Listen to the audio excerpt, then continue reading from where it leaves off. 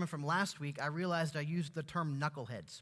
I was talking about the people that created the internet. We said we have some geniuses and some knuckleheads, and they work together, and that's where we get the stuff that's on the internet. And I thought, I never say knuckleheads, so I don't know why that word came into my vocabulary, but it also made me start thinking about knuckleheads.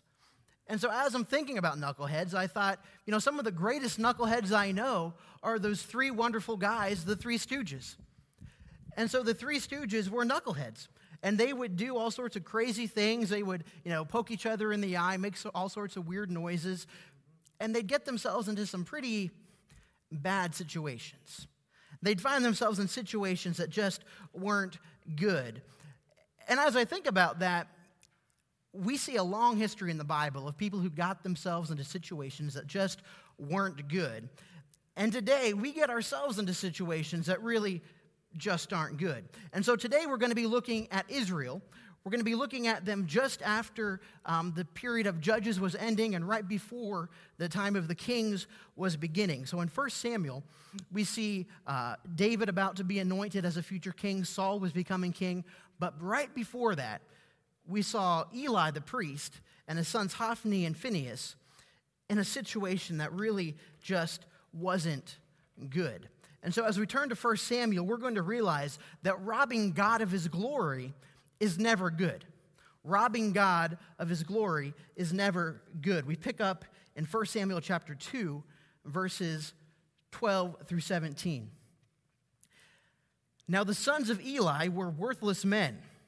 They did not know the Lord, and the custom of the priest with the people. When any man was offering a sacrifice, the priest's servant would come while the meat was boiling with a three-pronged fork in his hand. Then he would thrust it into the pan or kettle or cauldron or pot. All that the fork brought up, the priest would take for himself. Thus they did in Shiloh to all the Israelites who came there. Also, before they burned the fat, the priest's servant would come and say to the man who was sacrificing, "Give the priest meat for roasting, as he will not take boiled meat from you, only raw." If the man said to him, "They must surely burn the fat first, and then take as much as you desire," then he would say, "No, but you shall give it to me now, and if not, I will take it by force." Thus the sin of the young men was very great before the Lord, and the men despised the offering of the Lord. Hophni and Phinehas, these two men who were working in the temple, these two men who were sons of Eli, the great priest, were robbing God. You see, rather than giving to the Lord the meat that he required, they were taking it for themselves. They were taking it for themselves. And this isn't the first time this happened. In Leviticus, we actually see Aaron's sons. There's a term that says strange fire was used for an offering they were using. And you know what happened to them? It says they were consumed by fire. So Hophni and Phinehas would certainly have known about this, that this happened before and they were consumed by fire, and yet they were still willing to go ahead and try to do what they could to get what they wanted. And they missed a key point right from the get-go. When God tells people how to live, he expects them to live the way he tells them. When God tells people how to live, he expects them to live the way he tells them. But let's think about Hophni and Phinehas. Let's examine this a little bit more. See, if you ask them, they weren't stealing from God.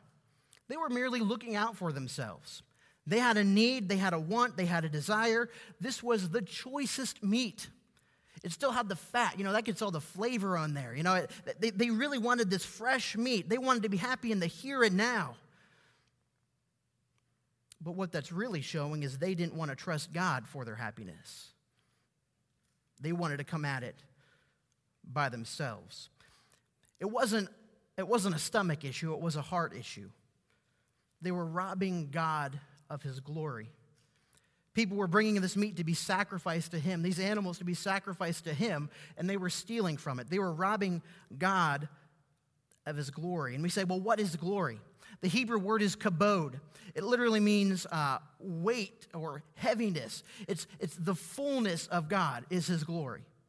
The very essence of God is his glory. In other words, if you're robbing God of his glory, you're knocking him down a peg. You're trying to take some part of God away from him. In this case, the part of God that makes us delight in him because we're trying to delight in something else. You see, the meat represented honor, reverence, respect, the holy fear that God is due.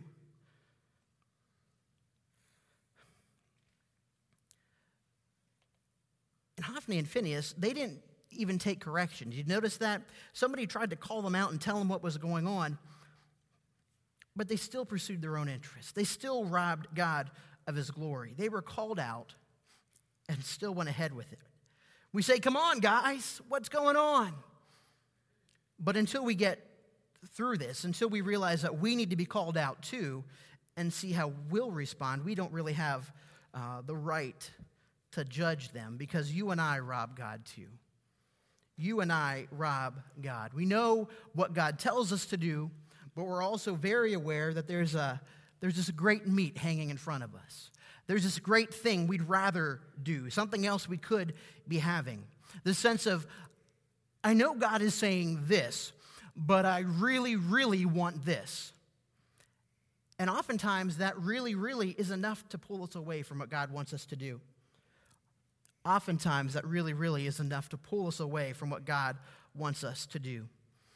And so we relate to Hophni and Phinehas. We can't always relate to the good guy in a Bible story. Sometimes we need to realize we're not the good guy. So we relate to Hophni and Phinehas because we like to be happy in the here and now.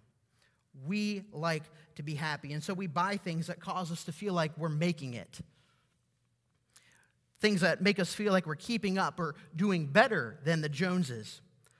That we're looking legit to our peers. We're willing to give up God time for me time. That could be through sports, through a social life, through laziness. We give up God time for me time. We quickly bail on church things to follow through on sports, but we rarely bail on sports to follow through on church. It's interesting. We spend vast portions of our income on ourselves in a heartbeat, but struggle with the idea that God could actually want us to give anything to him. We worship means and methods more than God.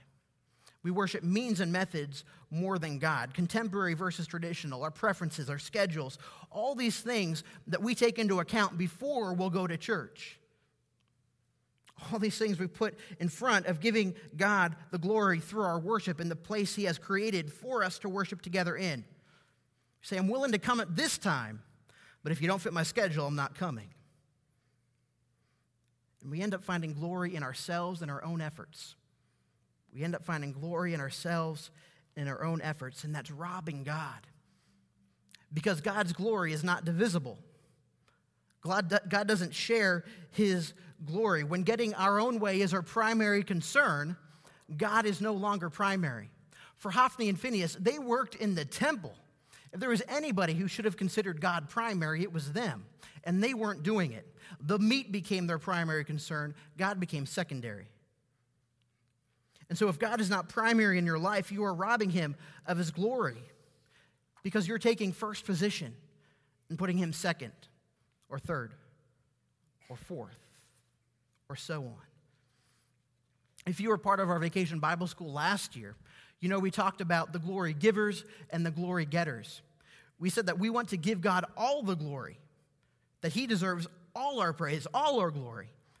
But we said that there are those who would rather get glory themselves, and they're the glory getters. Hophni and Phinehas were glory getters. You and I are too often glory getters as well. Let's jump ahead in the story to chapter 4. Chapter 4, verses 1 through 11. What's happened here is there was a battle coming up, and we'll see what this mindset did to them.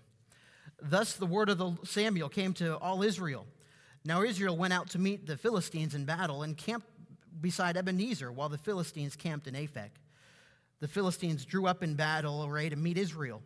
When the battle spread, Israel was defeated before the Philistines, who killed about 4,000 men on the battlefield.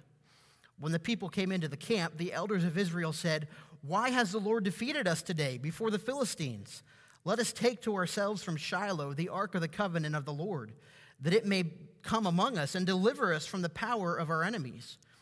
So the people sent to Shiloh, and from there they carried the ark of the covenant of the Lord of hosts, who sits above the cherubim. And the two sons of Eli, Hophni and Phinehas, were there with the ark of the covenant of God. As the ark of the covenant of the Lord came into the camp, all Israel shouted with a great shout, so that the earth resounded. When the Philistines heard the noise of the shout, they said, "What does the noise of this great shout in the camp of the Hebrews mean?" Then they understood that the ark of the Lord had come into the camp. The Philistines were afraid, for they said, "God has come into the camp." And they said, "Woe to us, for nothing like this has happened before.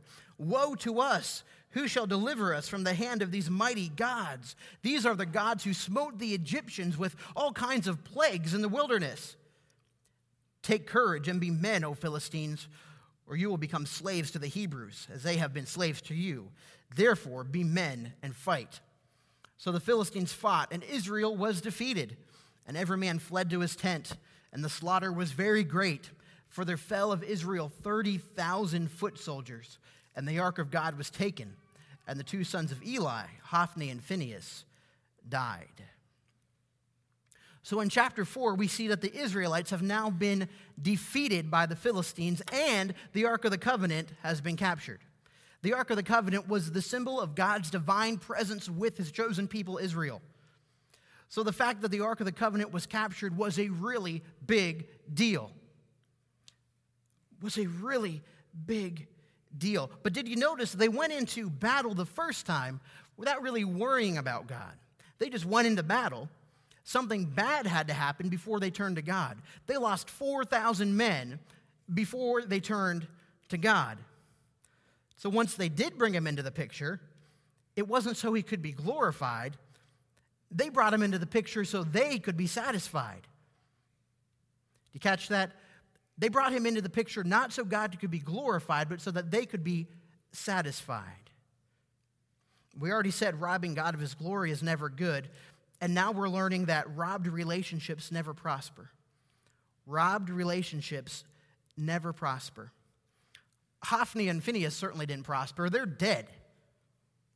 The Israelites didn't prosper. They've now lost 34,000 men. And, oh yeah, the Ark of the Covenant's been captured too. God's presence is no longer among his people because they preferred personal satisfaction over God's glorification. If you've ever had an argument with somebody, you understand this concept. You know that a robbed relationship doesn't prosper. You know, if there's somebody that you're not getting along with and you haven't rebuilt, if you haven't done anything about it, then you probably don't hang out. You don't invite them over for dinner. You don't go to Starbucks together. And if you see each other in the grocery store, there's a pretty good chance you're going to act like you didn't see each other. Robbed relationships don't prosper. And the same is true for you and me as we relate to God. If all we're after is personal satisfaction, because we've robbed something from God. Now, we do need to admit that in order to have a robbed relationship, there had to be a relationship in the first place. So it's not that you're not a Christian. I'm not saying that. But we've robbed the relationship. We robbed the relationship by making our first goal to get something out of God. That's not why you become a Christian. It's not to get something out of God. It's to give God glory for what he's already done for you. Too often we treat God like he's a vending machine of blessings. We treat God like he's a vending machine of blessings. Think what a vending machine is. A vending machine can sit there for days, weeks, months, whatever, and make no difference in your life until you want something. Then you interact with that vending machine and you get what you're after.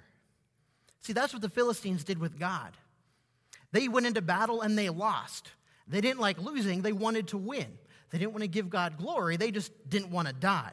And so they brought God into the picture thinking he would bless them with victory. It didn't happen that way. But what they thought here was they thought bringing the Ark of the Covenant to battle, bringing God to the battle, suddenly going to God like a vending machine of blessings, they thought that was enough. They thought they did enough for God to serve them. They thought they did enough. Because when you go to a vending machine, you just put enough in to get what you want. But the truth is, anytime you think you're doing something enough for God, you're not doing it enough. Anytime you think you're doing something enough for God, you're not doing it enough. Because God has never been about enough. He's always been about abundance. God has never been about enough. He's always been about abundance. You can look that up in 2 Corinthians 9, verse 8.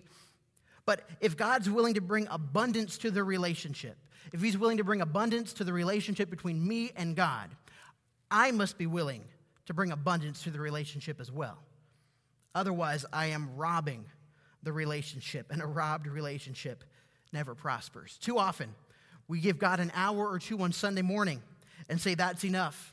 Or we do Sunday morning and maybe something midweek, and that's enough.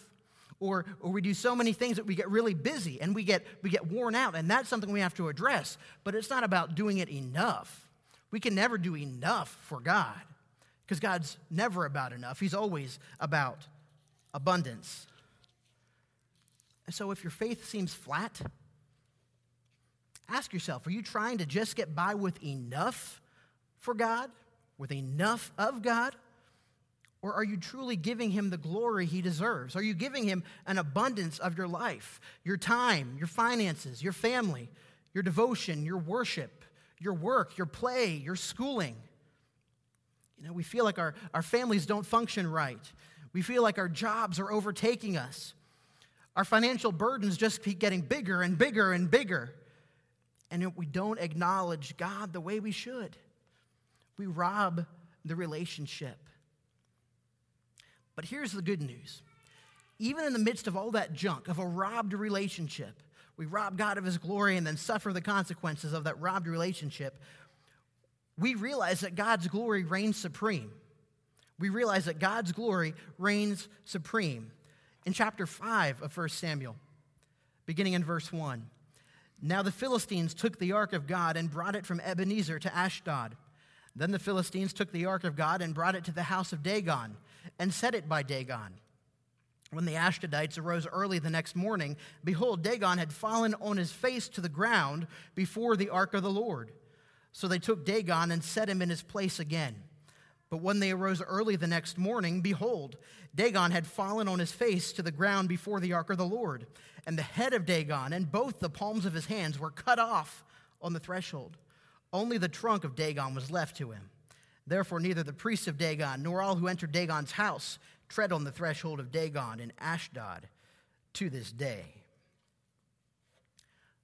Forcing God to submit never works. Forcing God to submit never works.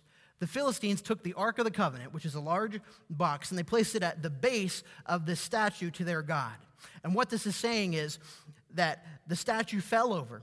The Philistines came in and saw it, but they loved their statue, their god Dagon, so much that they put the Dagon thing back up. I thought that was cool. They put it back up. And once again, God doesn't submit to anything. And so Dagon fell back down and shattered.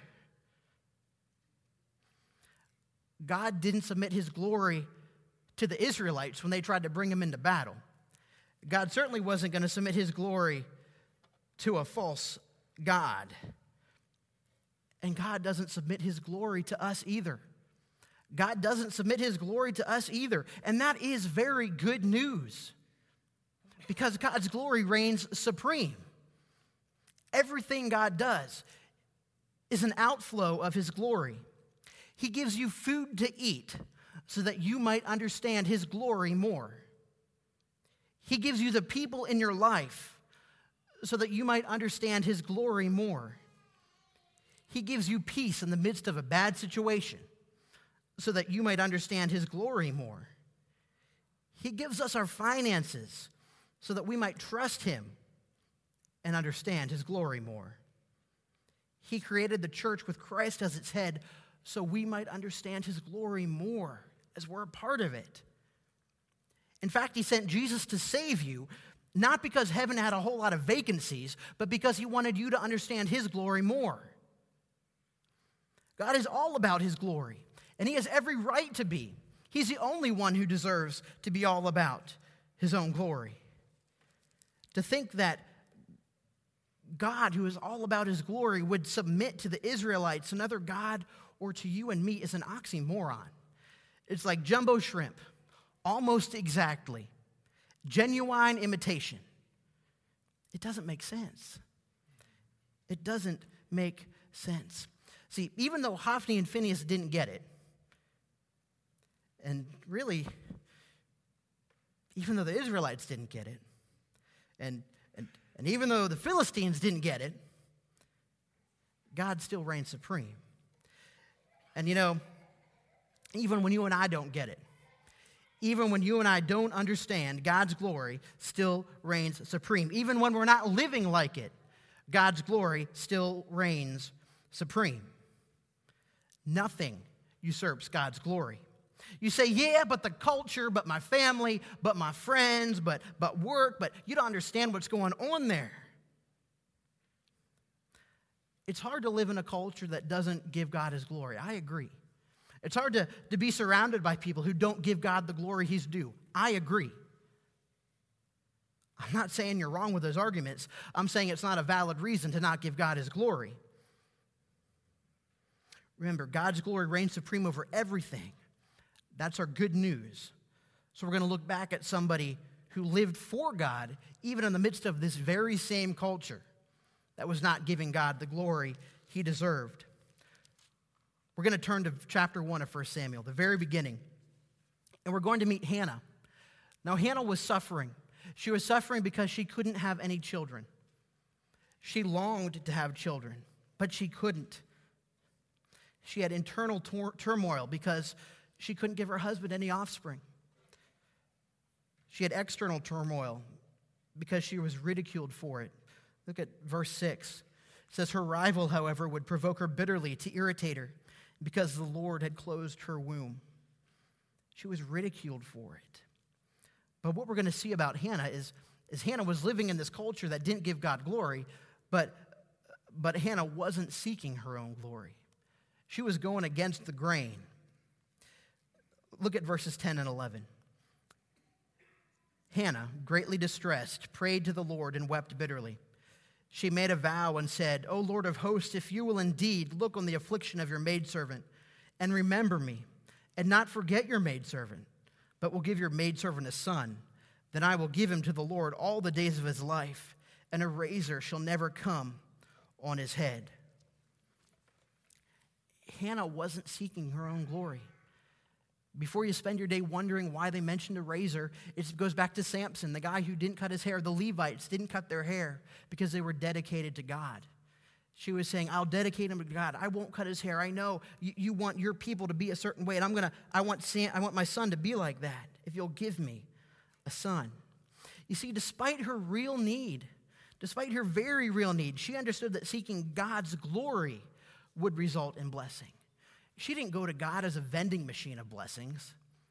She went to God and prayed that he would be glorified through the situation. There's no indication in here that she knew she would get a son out of doing this. There's no indication.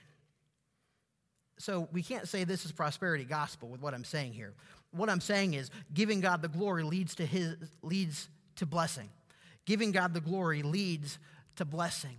When we give God the glory, we receive blessing, and that's not prosperity gospel. Because I'm not telling you that if you give God glory, you're going to become a millionaire. I'm not telling you that if you give God glory, everything's going to go great. But I'm saying if you give God glory, you will be blessed. You will be blessed.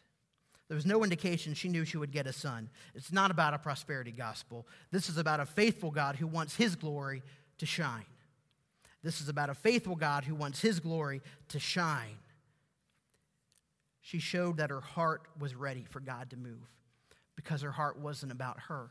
Her heart was about God and his glory. Hannah was a glory giver in a society that was full of glory getters. And so we get to find out the good news of what happened. Look at verse 20.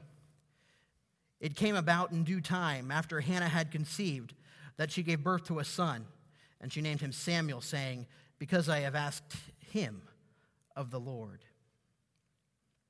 Hannah was blessed because she gave God the glory. She had a son. In fact, after she had the son, she didn't forget about that either. Look at verses 27 and 28. For this boy I prayed, and the Lord has given me my petition, which I asked of him. So I have also dedicated him to the Lord. As long as he lives, he is dedicated to the Lord. And he worshiped the Lord there. She acknowledged that God could work in her life for his glory, and she followed through on that. At no point was her desire for her own glory. She longed for a son, but she said she was willing to dedicate the son to God. Answered prayer should always give God glory.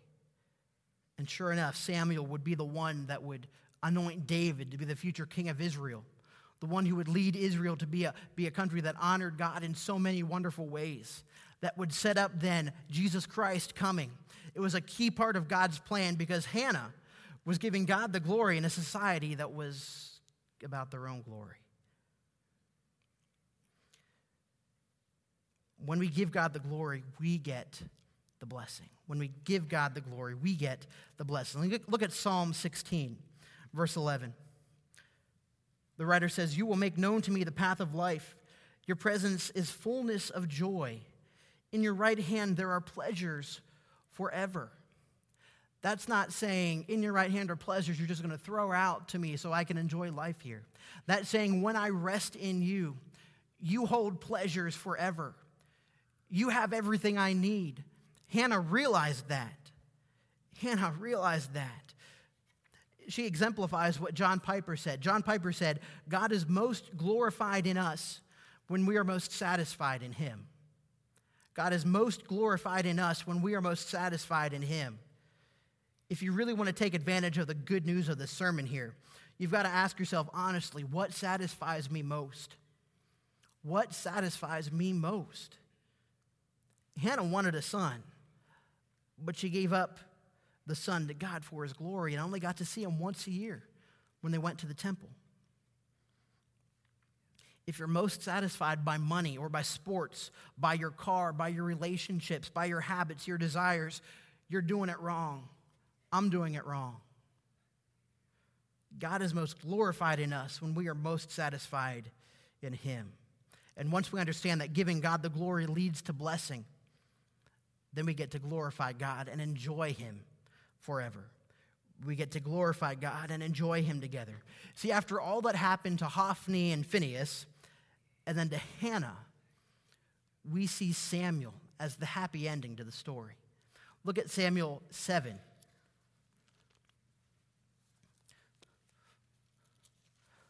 We'll begin in verse 3. Then Samuel, he has become a leader in Israel. Then Samuel spoke to all the house of Israel, saying, "If you return to the Lord with all your heart, remove the foreign gods and the Ashtaroth from among you, and direct your hearts to the Lord, and serve him alone, and he will deliver you from the hand of the Philistines." So the sons of Israel removed the Baals and the Ashtaroth, and served the Lord alone. Then Samuel said, "Gather all Israel to Mizpah, and I will pray to the Lord for you." They gathered to Mizpah and drew water and poured it out before the Lord, and fasted on that day, and said there, "We have sinned against the Lord." And Samuel judged the sons of Israel at Mizpah. Now when the Philistines had heard the sons of Israel had gathered at Mizpah, the lords of the Philistines went up against Israel. And when the sons of Israel heard it, they were afraid of the Philistines. Then the sons of Israel said to Samuel, "Do not cease to cry out to the Lord our God for us, that he may save us from the hand of the Philistines." Samuel took a suckling lamb and offered it for a whole burnt offering to the Lord. And Samuel cried to the Lord for Israel, and the Lord answered him. Now Samuel was offering up the burnt offering, and the Philistines drew near to battle against Israel. But the Lord thundered with a great thunder on that day against the Philistines and confused them, so that they were routed before Israel. The men of Israel went out of Mizpah and pursued the Philistines and struck them down as far as below Bethkar. Then Samuel set a stone and set it between Mizpah and Shen and named it Ebenezer, saying, "Thus far the Lord has helped us." So the Philistines were subdued, and they did not come any more within the border of Israel. And the hand of the Lord was against the Philistines all the days of Samuel. The cities which the Philistines had taken from Israel were restored to Israel, from Ekron even to Gath, and Israel delivered their territory from the hand of the Philistines. So there was peace between Israel and the Amorites. Samuel was all about God's glory. When you glorify God, you get to enjoy him. Samuel led God's people back to God because suddenly it was all about verse 3. It was all about verse 3.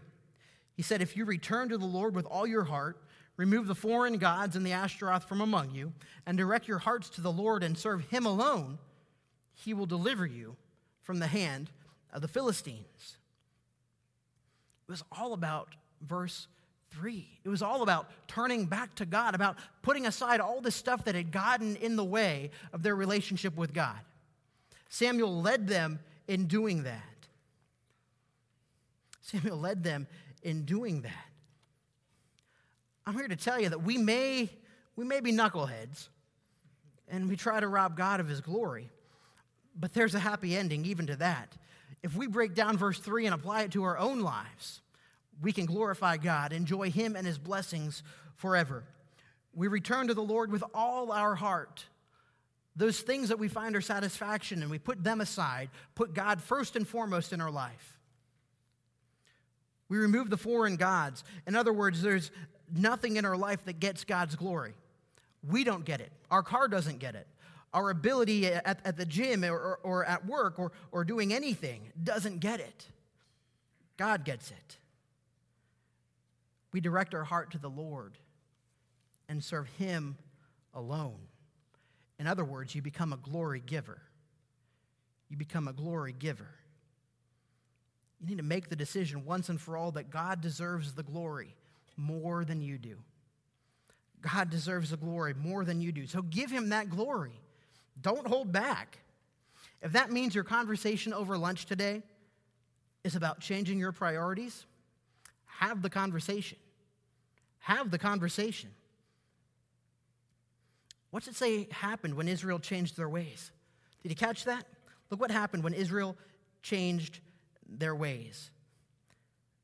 The Philistines were subdued, and they did not come any more within the border of Israel. The hand of the Lord was against the Philistines all the days of Samuel. And the cities which the Philistines had taken, they all came back to Israel as well. And there was peace between Israel and the Amorites. There was peace between Israel and the Amorites. Some of you are longing for peace this morning. Some of you are longing for a peace you've never known. Give God the glory. Take the pressure off yourself. Give God the glory that he deserves and enjoy his peace, enjoy his blessings.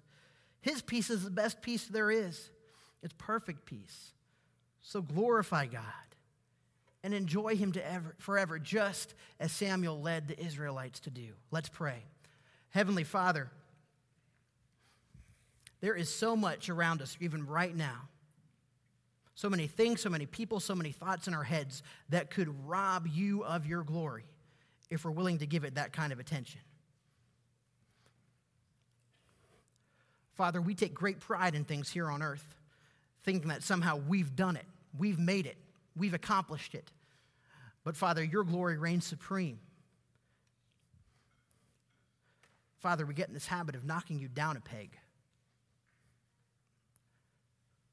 We think we've done enough. But God, you've never been about enough. You have always been about abundance for us. And for us to give you anything less than abundance is selfish. We rob you of your glory. So, Father, help us have those conversations. Help us think through the ways that we're not giving you the glory you deserve. Change our families, change our relationships, that you might be honored and you might be glorified in all that we do. In Jesus' name, amen.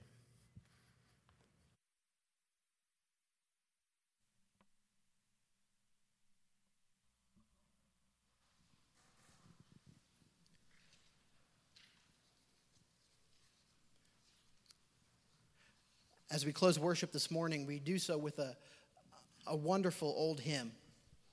and then a new song declaring that God